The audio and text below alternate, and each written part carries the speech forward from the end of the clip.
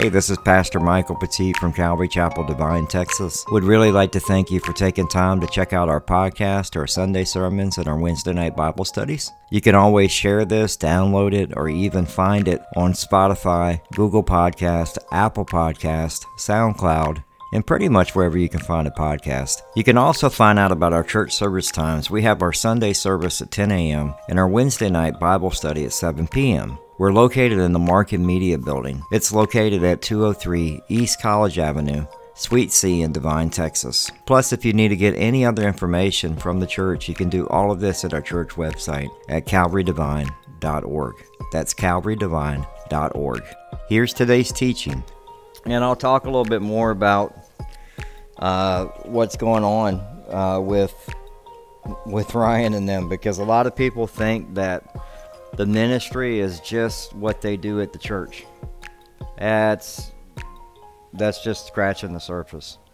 And so we'll talk about that, because we got to talk about trials and the growth and the spiritual exercise and muscle memory that happens when we step out in faith. And so that's a good thing. So let's pray. Father God, we thank you so much for today. We do pray for tonight's study. We ask, Lord, that you would, as we dive deeper into Daniel chapter 3, and we hopefully finish this chapter tonight, Lord, but we ask, Lord, as we learn about fiery trials tonight, we pray, Lord, that there are a few reasons why we go through them, and I pray we would really not run from them.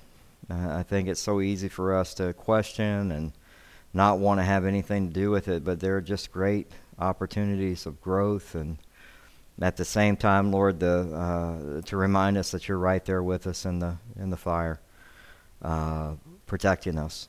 And so I pray, Lord, if anyone is going through that tonight, or maybe you're watching online or hearing this on the podcast and you're going, man, that's me. I've been going through a fiery trial and I just need prayer. I just need to hear encouragement, and I pray that you would get that tonight through this word. And we just see the Lord just step out in faith and save these 3 Hebrew teenagers. And we thank you for that, Lord. We thank you that it's written down, that we can go over this. This is a story that kids have learned through Bible studies time and time again. So I pray that we don't look at it through old eyes, so to say, but that we would see it through a new way, that you would open our hearts to see it and learn from it. And so we ask these things in Jesus' name. And everybody said, amen. Amen. So we had a couple weeks off, so just kind of getting back to where we were at. You had Nebuchadnezzar had the dream that Daniel interpreted, that the Lord interpreted for Daniel, and it talked about the statue, and the statue, the Babylonians being the head of gold, and then the prophecy that's going to be fulfilled, and we'll talk about this more as we get into Daniel, how the statue is going to be crushed by the stone, and we believe that's the chief cornerstone, Jesus Christ. And we see the prophecy fulfilled as each dynasty falls. But Nebuchadnezzar decides not his. He decides, I'm going to go ahead and build my own statue, and I'm going to build it. It's not completely out of gold. It's almost kind of, I guess you would say it's built with dipped in gold, so to say, all the wood pieces and everything, so it's not solid gold. But he decides he's going to build the statue and make everybody bow to it. And so when we left off, that's kind of where we were at. So let's just pick it up in Daniel chapter 3, verse 12, just to get caught up, just in case you've missed this the last few weeks, so you kind of know where we're at in this. And so in Daniel chapter 3, verse 12, it says, there are certain Jews whom you have appointed over the affairs of the province of Babylon, Shadrach, Meshach, and Abednego. These men, O king, pay no attention to you. They do not serve your gods or worship the golden image that you have set up. So what we have is we have a response from these 3 men who say, you know what, we're not going to worship this golden image. We're not going to bow down to this golden image. In verse 13 it says, and Nebuchadnezzar in furious rage commanded that Shadrach, Meshach, and Abednego be brought So they brought these men before the king, and Nebuchadnezzar answered and said to them, "It is true, O Shadrach, Meshach, and Abednego, that you do not serve my gods or worship the golden image that I have set up. Now if you are ready when you hear the sound of the horn, the pipe, the lyre, the trigon, the harp, the bagpipe, and every kind of music, to fall down and worship the image that I made, well and good. But if you do not worship, you shall immediately be cast into the burning fiery furnace. And who is the God who will deliver you out of my hands?" So what we see here is we see pride. We see a king who thinks he's in control. And there are many men that have thought this over their time, whether they've been kings or presidents or governors, whatever it is. They feel like I have control over everything, but we have to remember that the person that is in control is God. In verse 16 it says, "And Shadrach, Meshach, and Abednego answered and said to the king, O Nebuchadnezzar, we have no need to answer you in this matter." So he's like, we don't even need to answer here. He says, "If this be so, our God whom we serve is able to deliver us from the burning fiery furnace, and he will deliver us out of your hand. O king," and this is the big one here. It says, "But if not, be it known to you, O king, that we will not serve your gods or worship the golden image that you have set up." So he's saying God is able to deliver us regardless of what we face. And so one of the things for us is to remember that we're supposed to trust him and be able to step out in faith regardless of the struggle that we're going through. Now, fiery furnace and things that we go through and trials it's not the trials that you put yourself in with sin. That's not what we're talking about. You know, we're not talking about, well, I robbed the bank and, now I'm facing a judgment at the jury's hand, and I'm praying that God will. This is a fiery trial. That's not a fiery trial. That's something you did to yourself. But one of the things that we need to remember is that we need to respond in faith. We need to respond in faith, and it's a great piece of scripture.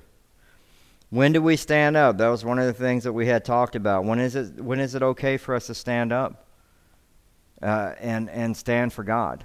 And we talked about that. And David Rosales actually shared a little bit about this at the Calvary Chapel Association conference. And he talked about them just meeting. They didn't go on Facebook, go on Instagram, go on TikTok or any of that stuff to say, hey, we're meeting as a church, we're defying you. They just did it quietly. They met as a church. They didn't allow the government to stop them, but you know what? The government didn't know, really, because they weren't out there blasting it out. They just did what God had put on their heart, and they stepped out in faith. And I think one of the things that we need to remember is, like, there are going to be times where I think it was one of the guys from, I want to say it was from the retreat that they had this Saturday, and he was talking about it because he's in Palm West. And he goes, man, them news crews show up quick. And they're trying to twist the news. And he goes, and the lady goes, well, we want to make sure the story gets out. And he goes, well, I want to make sure that you don't misquote me, that you don't misrepresent me. I would like to see the edited version, the unedited version, before you put it out. And so, at the end of the day, that's the risk you take when you allow the news and stuff to get involved. When you take that step of faith, is that you're going to have to deal with all that too. But I think if God has put something on your heart and you stand, and you don't need to go broadcast it. You don't need to do Facebook Live and do all that stuff. You just need to stand and do what God has called you to do. No matter what the pressure is. And there's going to be pressure that comes from all sides. And that's your life as a believer. Just understand that. That's your life as a believer. In John 16, verse 33, it says, "Have I said these things to you, that in me you may have peace? In the world will have tribulation, but take heart, I have overcome the world." Your peace comes from Jesus. The world's going to squeeze you. And so we need to remember that we serve Jesus Christ, the sovereign King, and He's defeated death and defeated sin. And if you're a believer, this is why we went over that verse in Colossians chapter 3, verses 1 through 4, talking about seeking first the things of heaven and seeking the things that are eternal, because it's so important that you don't focus on the things of this world.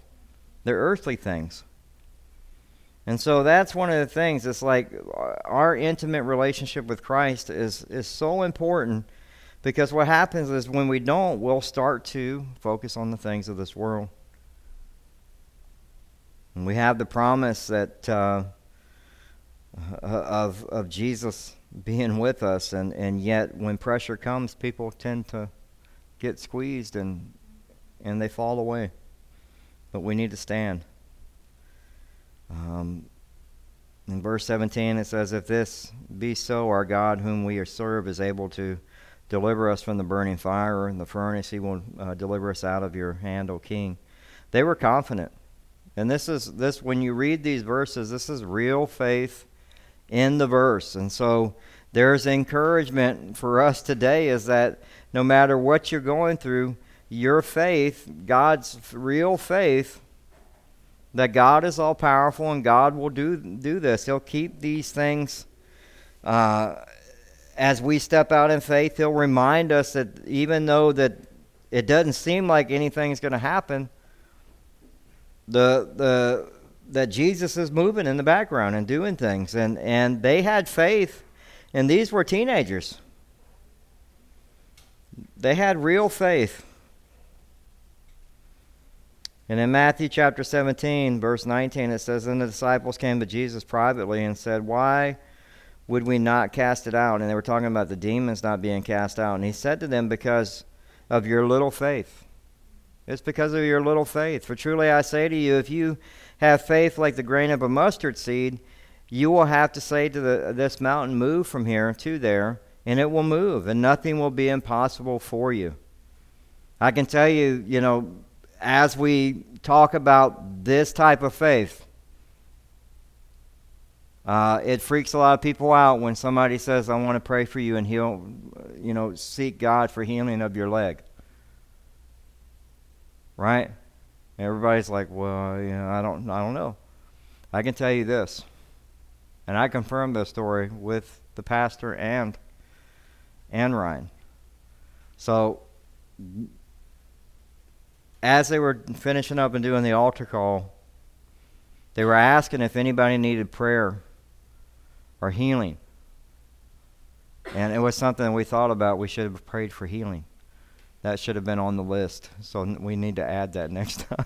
Me and Teresa were like, "Why didn't we do that?" And so he went, and the husband is saying, "You need to go up. You need to go up." And it's that faith of sitting in that chair. Don't want to move. You need to go up. Right? And he says, "There's one more person. There's one more person." Now, honestly, if I tell you there's one more person and there's a group of people, there should be one, right? So again, you can, but when they get up there, because she goes, when they get up there, and they start praying for different ailments. The first group wasn't covered. The last thing said was chronic headaches, which was exactly what that one person went up for. And that takes faith. It takes faith for the person that's up there, because that's a step of faith. And it takes faith for the person in the chair. But if we have faith like that, like it says here, for truly, if you have faith like a grain of mustard seed, you will say to this mountain, "Move from here to there," and it will move, and nothing will be impossible for you. You have to remember that there's nothing that's impossible that God can't do. It's all possible for God. But what happens is we have a tendency we'll start beating ourselves up. There's no way God can fix the marriage. There's no way that God can heal my child. We prayed for it. We prayed for it. We prayed for it. And it's like, it's like have that faith to keep going to the Lord and keep seeking that healing, keep seeking to save that marriage. That's faith. But I love the faith that they had, because in verse 18 they said, but if not, be it known to you, O king, that we will not serve your gods or worship the golden image that you have set up. Now this is where real faith hits the rubber meets the road here. Because they're saying, look, it doesn't matter what you do to me, O king, don't care, because I'm still not bowing to your, right? And the amazing part about this is these are three teenagers. Hebrews chapter 11, verse 32 says this, and it says, and what shall I say? For the time will fail me to Gideon, Barak, Samson, Jephthah, David, and Samuel, and the prophets who through faith conquered kingdoms, enforced, and this is very important, who through faith conquered kingdoms, enforced justice, obtained promises, stopped the mouths of lions, quenched the power of fire, escaped the edge of the sword, were made strong out of weakness, became mighty in war, put foreign armies to flight. Women received back their dead by resurrection. Some were tortured, refusing to accept release, so that they might rise again to a better life. And this is the other part that people don't want to. This is the but if part. Others suffered mocking and flogging, and even chains and imprisonment. They were stoned, they were sawn in two, they were killed with the sword. They went about in skins of sheep and goats, destitute and afflicted, mistreated, of whom the world was not worthy, wandering about in the deserts and the mountains and the dens and the caves of the earth. What about Jesus in the garden? The same thing. He's saying the same thing, but if. In Matthew chapter 26, verse 39, and going a little farther, he fell on his face and he prayed, saying, my Father, if it is possible, let this cup pass from me. Nevertheless, not as I will, but as you will. There's that but, right? And we pull that back, and that's why it tells us in James not to be double-minded. In James chapter 1, verses 6 and 8, it says, but let him ask in faith with no doubting. For the one who doubts is like a wave of the sea that is driven and tossed by the wind. For that person must not suppose that he will receive anything from the Lord. He is double-minded man, unstable in all his ways. It's like we have to ask in faith. But he's telling them, these three men are saying, let it be known, we're not going to compromise. We will not compromise. And our God is a real God that we serve. And regardless of how the world pressures us, we stand for God. We stand for God. Now, convictions are your convictions, but I'm not bowing to no man. Okay? That's plain and simple. And because I serve God. God is who I bow to. And so, we need to remember that. It's an uncompromising faith. And this culture is pushing the Christians to, you need to bow. That's where it's going. And pressure's tightening up. But yet we see Jesus working in our lives through that tightening, through that pressure, and saving people that were lost. We saw that this past weekend on Sunday. Some that had never known the Lord come to know the Lord. 1 Corinthians 15 verses 58 says, therefore, my beloved brothers, be steadfast, immovable, always abounding in the work of the Lord, knowing that in the Lord your labor is not in vain. Stick to what God has called you to do. Be steadfast, be unmovable, abounding in the work of the Lord. I was excited. I was like, let's move on to the next thing. Because that's what we got a little bit of time here on earth. And so I love seeing God move and getting to be a part of it. And I know it's a bunch of hard work. And I know Matt is still out on the road with them and doing that. And so, but at the end of the day, we get to see the Lord, and we get to be a part of it. We're sitting in there praying, and in the prayer room we prayed, and we see the fruits of that prayer being answered as we prayed for people to come to salvation. And that's just the Lord, and we got to be a part of it. Our little, we're just like, really? And so it's amazing to see, and honestly to see the whole tour thing. When we started talking about this in the summer, we never thought it would be this many dates, and they're still going into December. And now we're looking at possibly another leg of it, so we're praying for that. In verse 19 it says, "And Nebuchadnezzar was filled with fury, and the expression of his face was changed against Shadrach, Meshach, and Abednego. He ordered the furnace heated 7 times more than it usually heated, and he ordered some of the mighty men of his army to bind Shadrach, Meshach, and Abednego, to cast out them into the burning furnace. Then these men were bound in their cloaks, their tunics, their hats, and their garments, and they were thrown into the fiery furnace, because the king order was urgent, and the furnace overheated. The flame of the fire killed those men who took up Shadrach, Meshach, and Abednego." So the first thing we see is we see that his rage, his fury, right? And that word fury is actually rage. The anger turns to rage and fury. He's filled with rage and fury.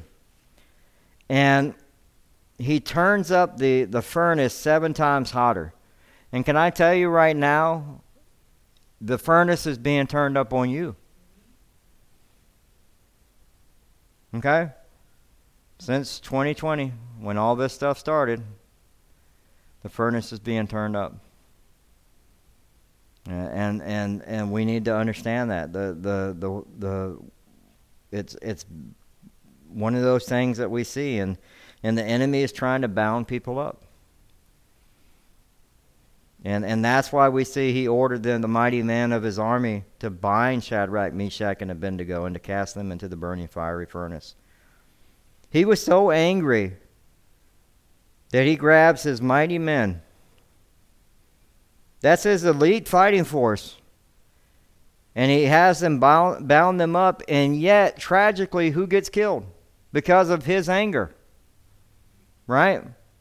That's why it tells us in Colossians chapter 3, verse 8, it says, "But now you must put them all away, anger, wrath, malice, slander, and obscene talk from your mouth."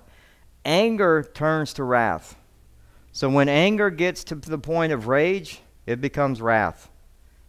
That's why he's like, turn it up 7 times hotter. Doesn't matter that these guys get burned up. Don't care.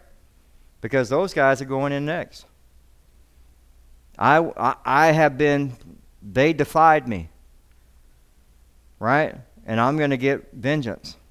That's how he's looking at it. I'm being embarrassed in front of all my government and my leaders. These 3 Hebrews are embarrassing me.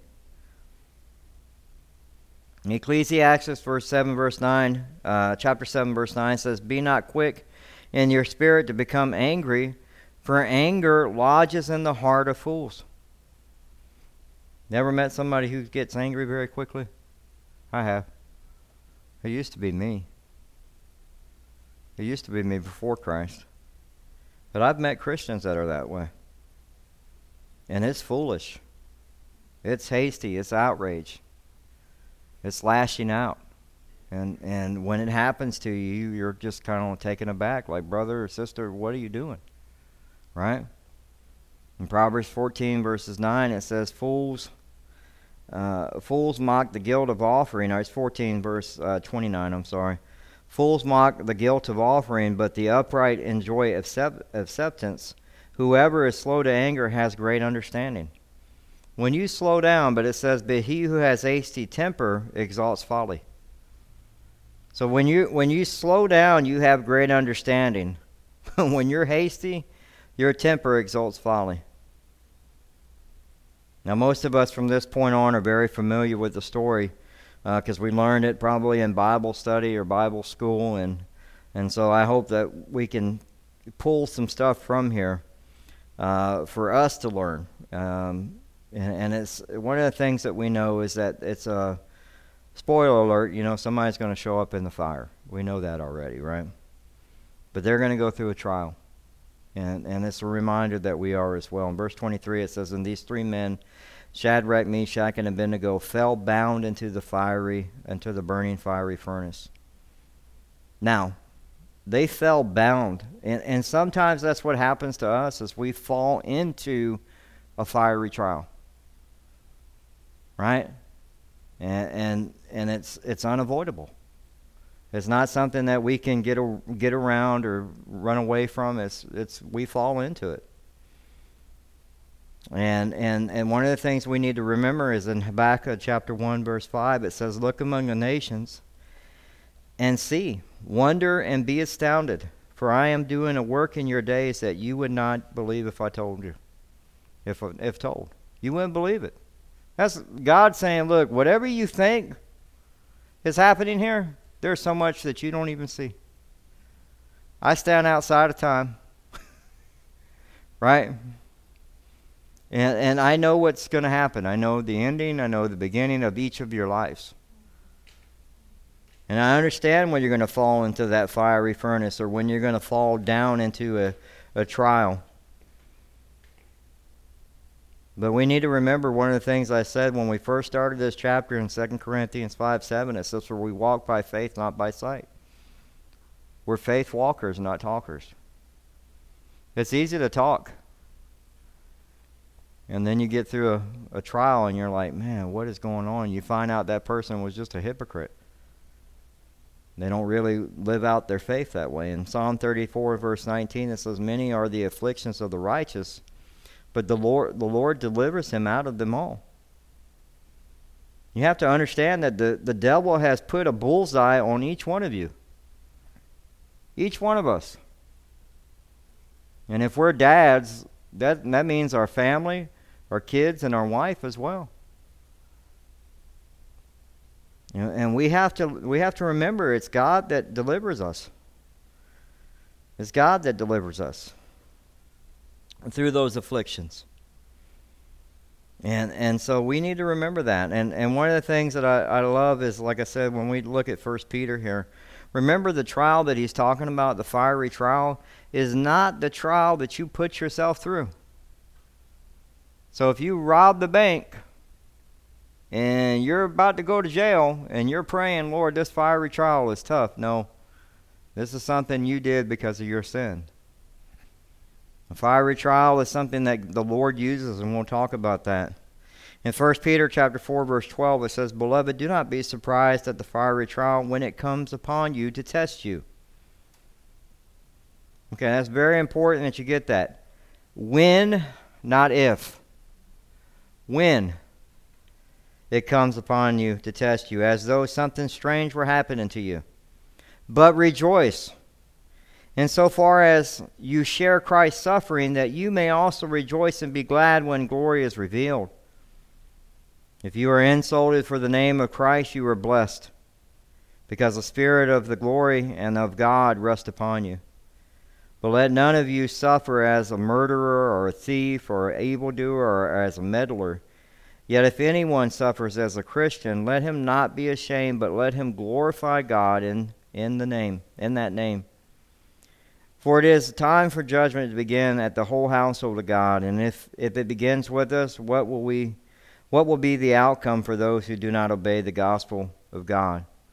And if the righteous is scarcely saved, what will be the outcome? What will become of the ungodly and the sinner?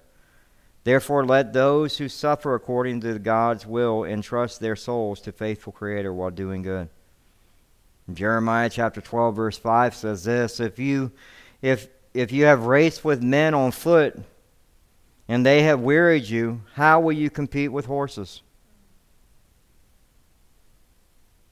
I want to make sure you get that, because Jeremiah was like, I'm done. I'm preaching this and nobody's listening to me, God, and I don't know what's happening here. I'm quitting. And he tells them straight up, if you can't run with the men, how are you going to run with the horses when I give you more? And that's a reminder to us as well. It's like he wants to, each time, he's like, instead of you saying, how can I get out of this? Why don't you say, what can I get out of this? That's a hard thing to do. What can I get out of this, God? This trial that I'm in right now, what can I learn from this? What can I get out of this? And as a servant of God, that's what we should be looking for. Is understanding that he loves you enough to test you. To allow that fiery trial to happen in your life. We need to lay hold of God's promises because it builds character in each of our lives. It makes us better servants. Right? But that's what's hard for people. It says in verse 34 or verse 24, it says, then King Nebuchadnezzar was astonished and rose up in haste. He declared to the counselor, did we not cast 3 men bound into the fire? And they answered and said to the king, true, O king. They were astonished, shocked. The fury stops that quick. That's what happens when somebody's, has anger issues. The foot can come off the pedal that quickly. And he's astonished now. Because he's like, wait a minute, we put 3 people in there, there's 4. In the Septuagint, which is the translation of the Hebrew Bible in the Greek language, it talks about the day where Nebuchadnezzar's attention was caught because he heard singing and praising. They were worshiping with Jesus. Now that brings us to the other point, right? Is this is an actual moment where Christ shows up. And it's actually a Christophany, which is where Jesus is showing up in the Old Testament. So we can imagine the king staring into the furnace and looking and trying to figure out why aren't these guys being consumed? Why am I hearing singing, right?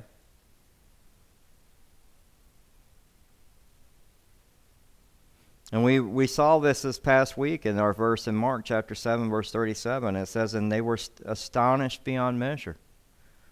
That's what happens when God shows up. You're astonished beyond measure that you even get to see it. You want to sit right there in it, right? Because it brings you closer to the Lord.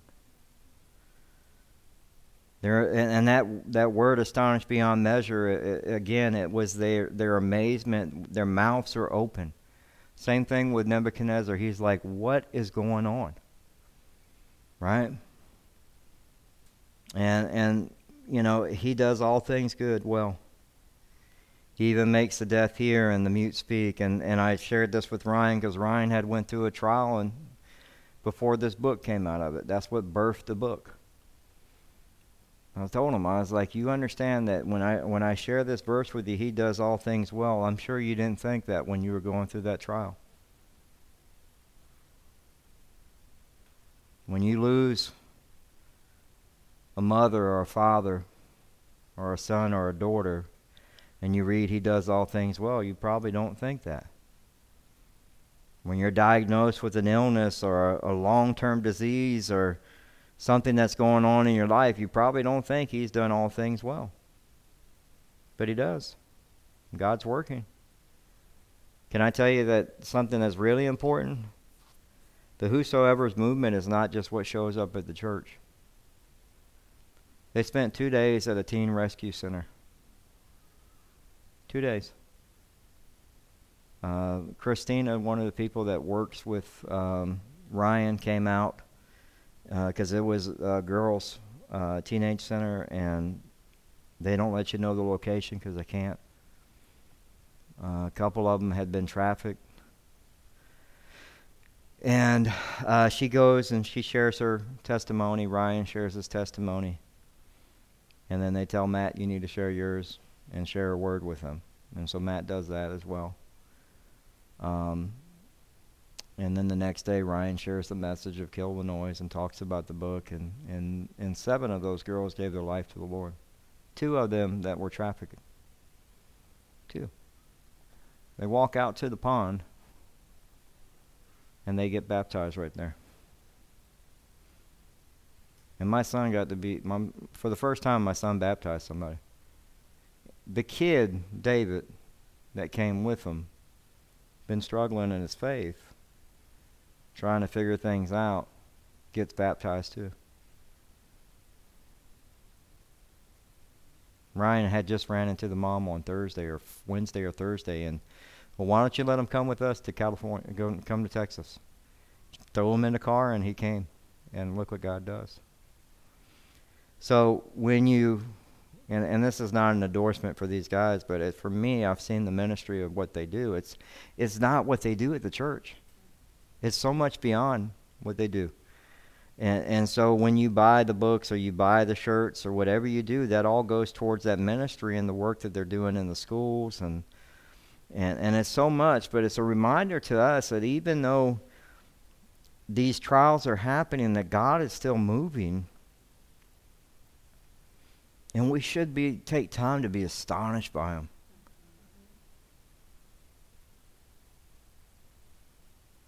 We should be. Because I know I sat and cried last night as Matt tells me. He tells me, Dad, you have no clue how much the Holy Spirit's moving. It's crazy. And it's important for us to remember to take time. There's so much in the world that can be negative and turn us away from the Lord. And that's what the enemy wants. But you need to sit in that moment. And we're going to talk about that this weekend too. Being at the feet of Jesus. And so it's so important. In verse 25 it says, he answered and said, but I see 4 men unbound. So now their chains are gone, right? Or their bound is gone, right? They're walking in the midst of the fire. And they are not hurt. And the appearance of the 4th is like the son of the gods. Now, again, this is a Christophany, which is just a fancy word for Jesus appearing in the Old Testament. So, don't think that Mike knows big words. I don't. And so it's the Son of God is not something that he would have understood, the King, but it's what he says. And so that 4th person that's in the fire is Jesus Christ. That's the pre-incarnate appearance in the Old Testament. And you can study this. You can type in pre-incarnate Old Testament times where Jesus shows up, and it'll give you a list of scriptures where Jesus shows up. The whole Bible is about Jesus. From beginning to end. So we need to remember that. So Shadrach, Meshach, and Abednego were thrown into the flame, and they found that they weren't alone. And the God that they had professed in faith was right there in the fire with them. Right? The contrast, though, is for us to remember what happened to those king's men. The elite, mighty men of the king were burned up. And the real faith, Shadrach, Meshach, and Abednego, they survived. And it's a contrast, it's a reminder to us about the eternal fire of hell. Those who belong to God and confess God, and those who don't. And how God's wrath will eventually will separate us from God, and we will be thrown into the eternal fire if we haven't chosen to follow Jesus Christ.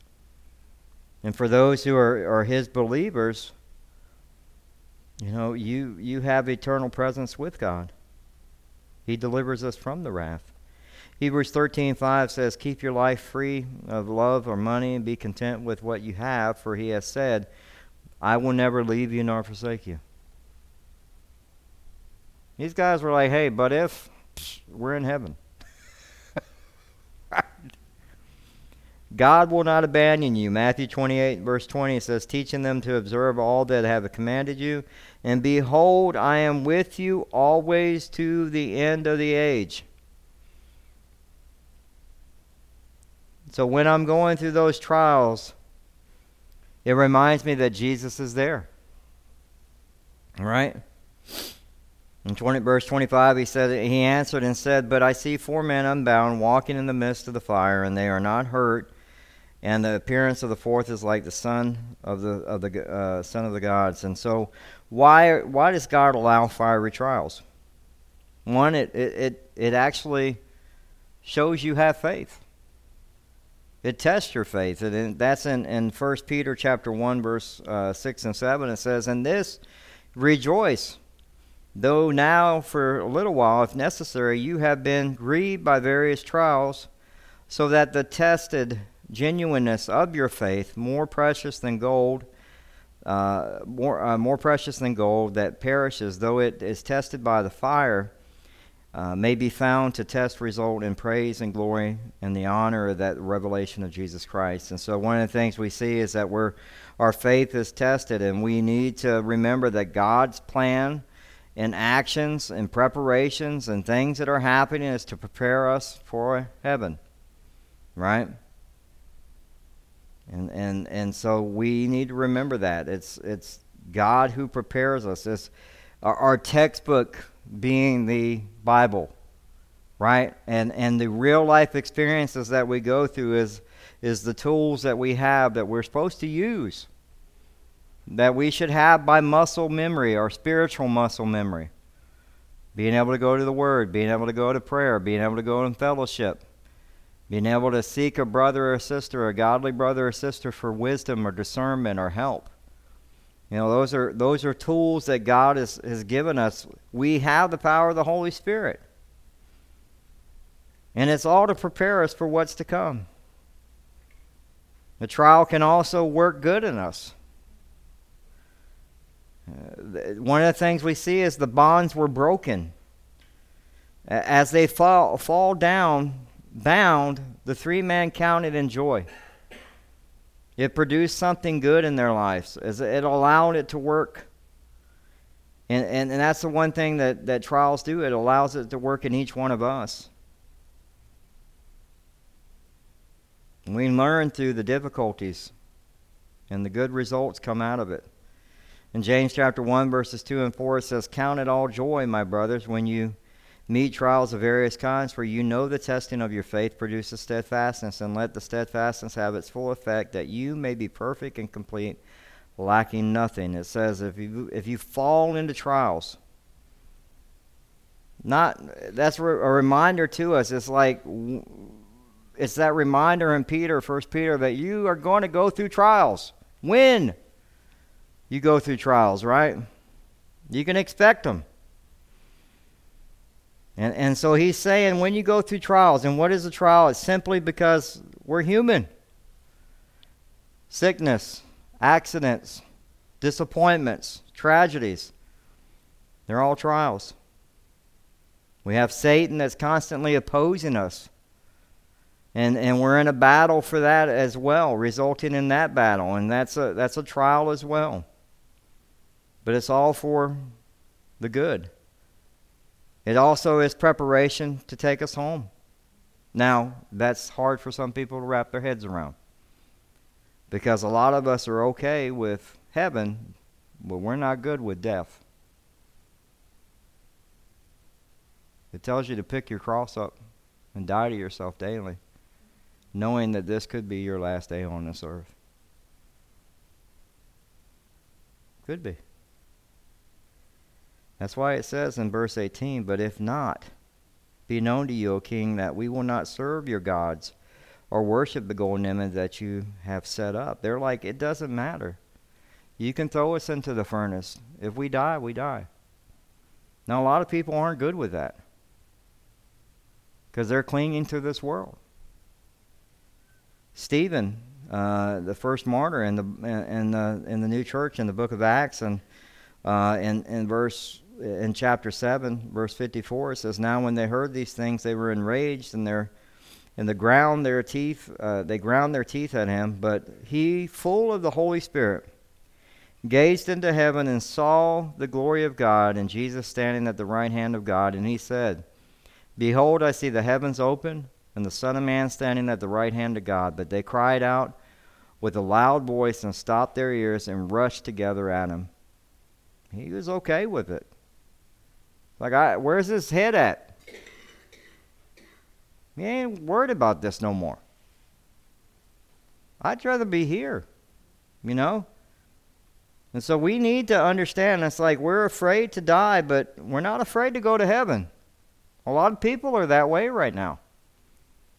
They'll cling, and it's like when we step out in faith knowing that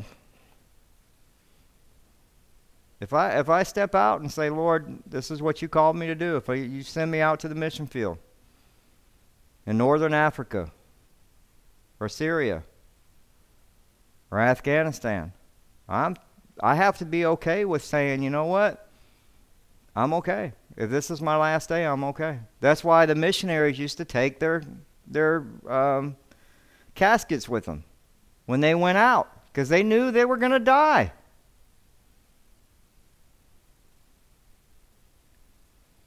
To be absent from the body is to be present with the Lord. In 2 Corinthians 5:8 it says, yes, we are of good courage. We would rather be away from the body and at home with the Lord. That's that groaning we were talking about this past weekend. Your home is there, not here. Also, a trial we get to see the Lord show up. You would leave the fire and back to the King and back to the world, but they didn't want to leave. You can imagine they're probably not wanting to leave Jesus, but they got to go back to the King, right? But they get to see the Lord show up. Jeremiah 29 verse 11 says, for I know the plans I have for you, declares the Lord, plans for welfare and not for evil, and to good, to give you a future and a hope. And 2 Corinthians chapter 4 verses 7 through 12 says, but we have these treasures in jars of clay to show that the surpassing power belongs to God and not to us. Those jars of clay, very fragile, right? Can be broken. You bang a jar of clay, it breaks easily. We are afflicted in every way, but not crushed. Perplexed, but not driven to despair. Persecuted, but not forsaken. Struck down, but not destroyed. Always carrying in the body the death of Jesus, so that the life of Jesus may also be manifested in our bodies.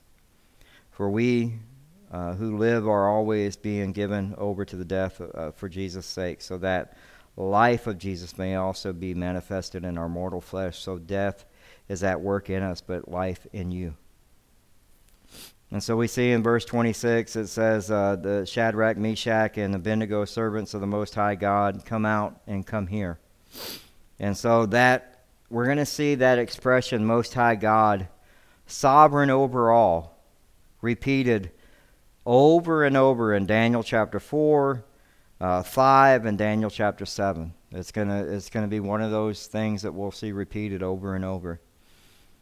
And I'm trying to see how many verses we still got. Oh, we can finish it up.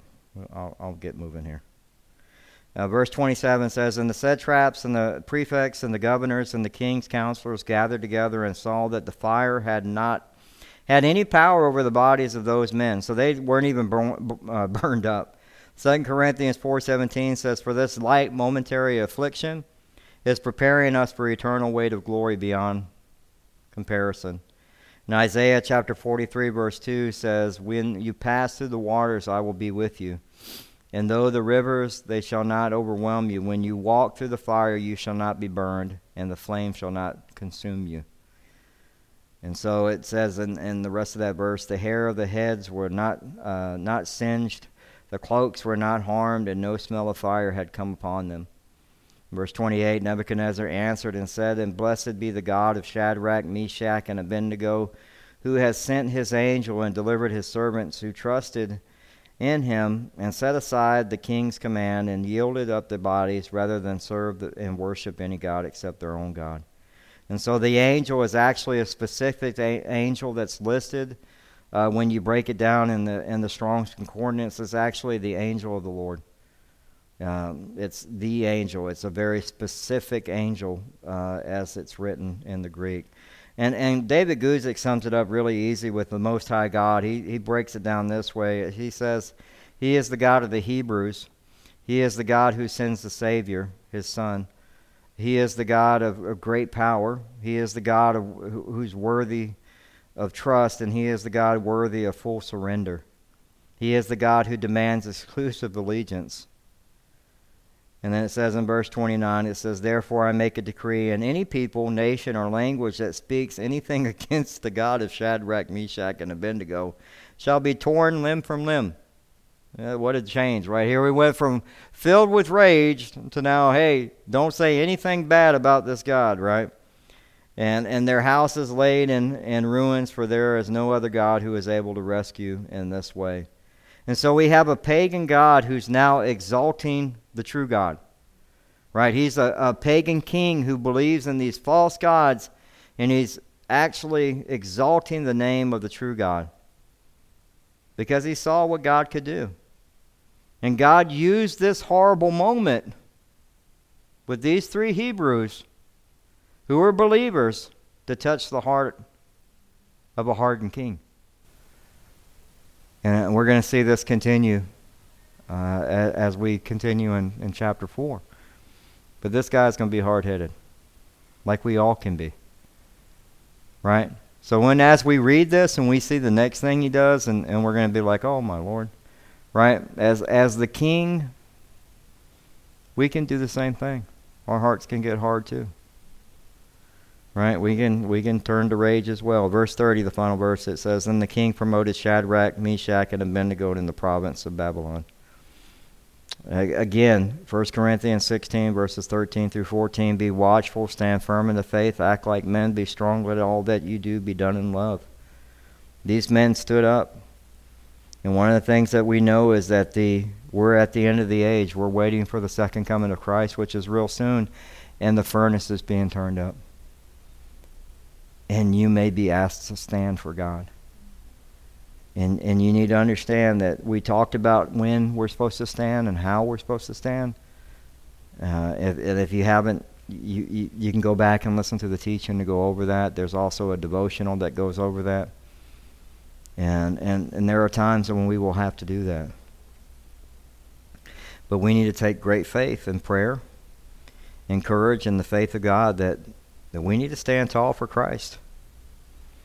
And we are not bowing to the gods of this world. Okay? And you know, that's something that we need to remember. One thing that stood out to me that I just wrote down is I didn't do a bunch of applications for it, I'm sorry. They're not on there, but I wrote one question down. It says, Do I see trials and afflictions as opportunities to bring God glory, or do I see them as an irritation? And I start questioning them. When a trial comes, am I seeing it as these three Hebrew kids, and they saw it as we're going to bring glory to God no matter what happens, even if we die in the furnace, right? They weren't afraid of death. Or am I going to be that person who's constantly questioning God? Why am I going through this, Lord? Why are you doing this now? Right? This is very important that you get this. It doesn't matter if you've been walking with the Lord for a year or 30 years. Your trials, He's still growing every one of us. And it doesn't matter if you have a title by your name or you don't have a title by your name. Everybody is growing. As a Christian, they should be. And trials are part of the thing that we go through. God uses them. So are you going to allow Him to use those, and are you going to bring glory to God? Or are you going to seek them as opportunities? Right? So what can I get from this? What can I get from this, Lord? That's a tough question to ask. And let me tell you something. When you get there in that when your faith is, that's real faith. And I've seen that exhibited. And it is astonishing. I've seen where people have lost loved ones. And I've watched them, and we've seen that. I watched that family minister to people that were mourning, and yet they were supposed to be the ones mourning. And you're just astonished. I remember stepping back and saying, man, they're going through probably one of the worst trials, and yet they're ministering to people. They're hurting probably worse than anybody in this room. And yet they're ministering to people. 2 Corinthians chapter 12, verse 9 says this, and we'll close it up here. But he said to me, my grace is sufficient for you, for my power is made perfect in weakness. Therefore I will boast all the more gladly of my weakness, so that the power of Christ may rest upon me. You know, we'll close it out there. There's a lot in that statement there. My grace is sufficient for you, for my power is made perfect in weakness. Father God, we thank you so much for tonight. We do pray as we thank you for allowing us to finish up chapter 3 of Daniel. We understand, Lord, that the furnace is being turned up of this world. And Lord, we ask you as those trials do come up, we pray that we can be followers of Christ that have real faith, that stand firm, that abound in doing the work of the Lord, that are obedient, that will stand and do the things that we're called to do. And at the same time, Lord, as we have those trials that come in our lives, Lord, we pray that we would ask that question, what can I get from this? What good will you show me, Lord? Because you're going to show me good. I want to be astonished by this, Lord. Even though I'm going through this trial and even though it's hard, I want to see you move and be a part of it. And draw me closer to you, Lord, as we ask that. I pray, Father God, for those that are here and those that may be watching online. I pray that you would be with them. Allow us, Lord, to seek the good in the trial and not to question. It's so easy to question. It really is. And Lord, I pray if there's anybody that's struggling with fury or rage or anger or any of that stuff, Lord, that they can put that aside and that you would heal them of that. It's a dangerous thing. It's hard for any marriage or any family to have to suffer through someone. I speak that from experience because I was that way before Christ, and just I at the end of the day, Lord, I pray. I know that there's probably somebody struggling with that. And so we thank you so much for today. We pray for Sunday that's coming up, and we thank you for getting everybody here safely, and we ask that you get them home safely as well, and that they would just have a blessed weekend and rest of the week. And especially as we get ready to head into Thanksgiving. We thank you, and we ask these things in Jesus' name. Amen.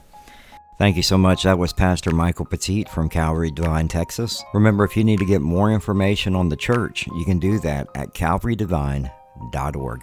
God bless.